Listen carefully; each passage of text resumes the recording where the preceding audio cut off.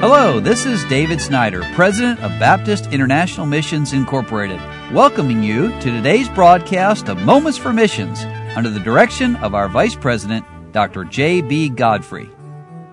Thoughts from a first-term missionary. I've been talking about that for 2 days now, and missionary Nathan Fritz has been very honest with us, describing some of the struggles and some of the lessons that he and his wife and their children have learned on the mission field of Cape Verde, a Portuguese-speaking place.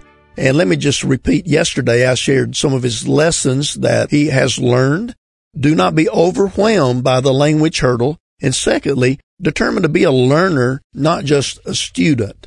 And he means by that, learning a language in a classroom is good, but we need to learn that language from everyday circumstances in the marketplace.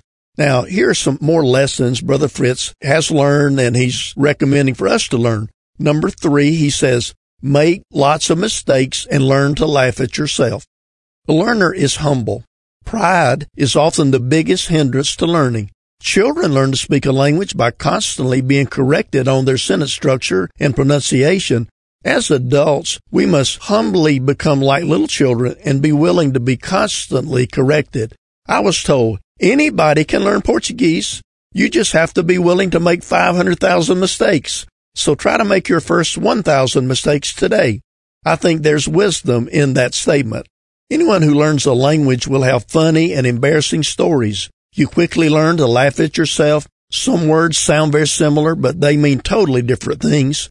I remember soon after we arrived, I passed a man on the street who had a freshly caught octopus in a clear plastic bag. He was trying to sell it. I stumbled through a few pleasantries with him and learned the word for octopus was polvo. A few days later, I was sitting in church listening to our missionary friend preach. At this point in our language learning, we were just listening to any words we recognized. He was talking about the people of Israel in the wilderness. He kept saying polvo for Israel. Polvo is the word for people. It made me laugh that the words for octopus and people are so similar, polvo and polvo. Now that sure makes the Bible stories a little different.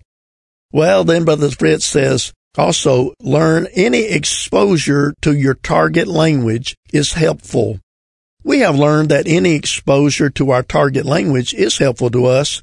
We get lots of practice at church functions. We try to watch the local news every evening. We have found some helpful resources online. Our children have a few favorite children's programs they watch on TV. We're amazed at how much they pick up from watching. Taxi drivers, store cashiers, waitresses, the butcher, the women selling goods on the sidewalk, and the people we wait in line with to pay bills are all more opportunities to learn and practice the language. And then lastly, Brother Fritz says, take time to learn all you can about the culture. We are blessed with the opportunity to learn the culture and the language at the same time.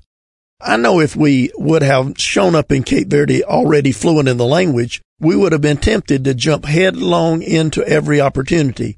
But as we learn the language, we intentionally are examining the cultural context. We have observed that one of the blessings of having to slow down and learn the language is having the time to observe the culture as well. Clear communication is the goal of the missionary, and without linguistic and cultural understanding, clear communication is impossible. With the thousands of languages in our world today, language learning is a vital part of reaching our world with the gospel.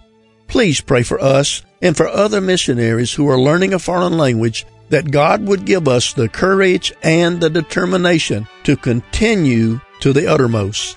So I add my amen to that. Please pray for the Nathan Fritz family in Cape Verde.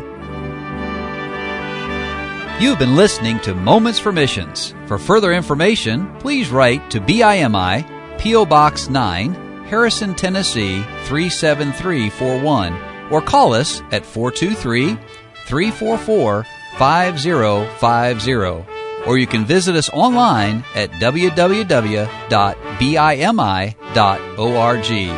Until next time, may the Lord richly bless you.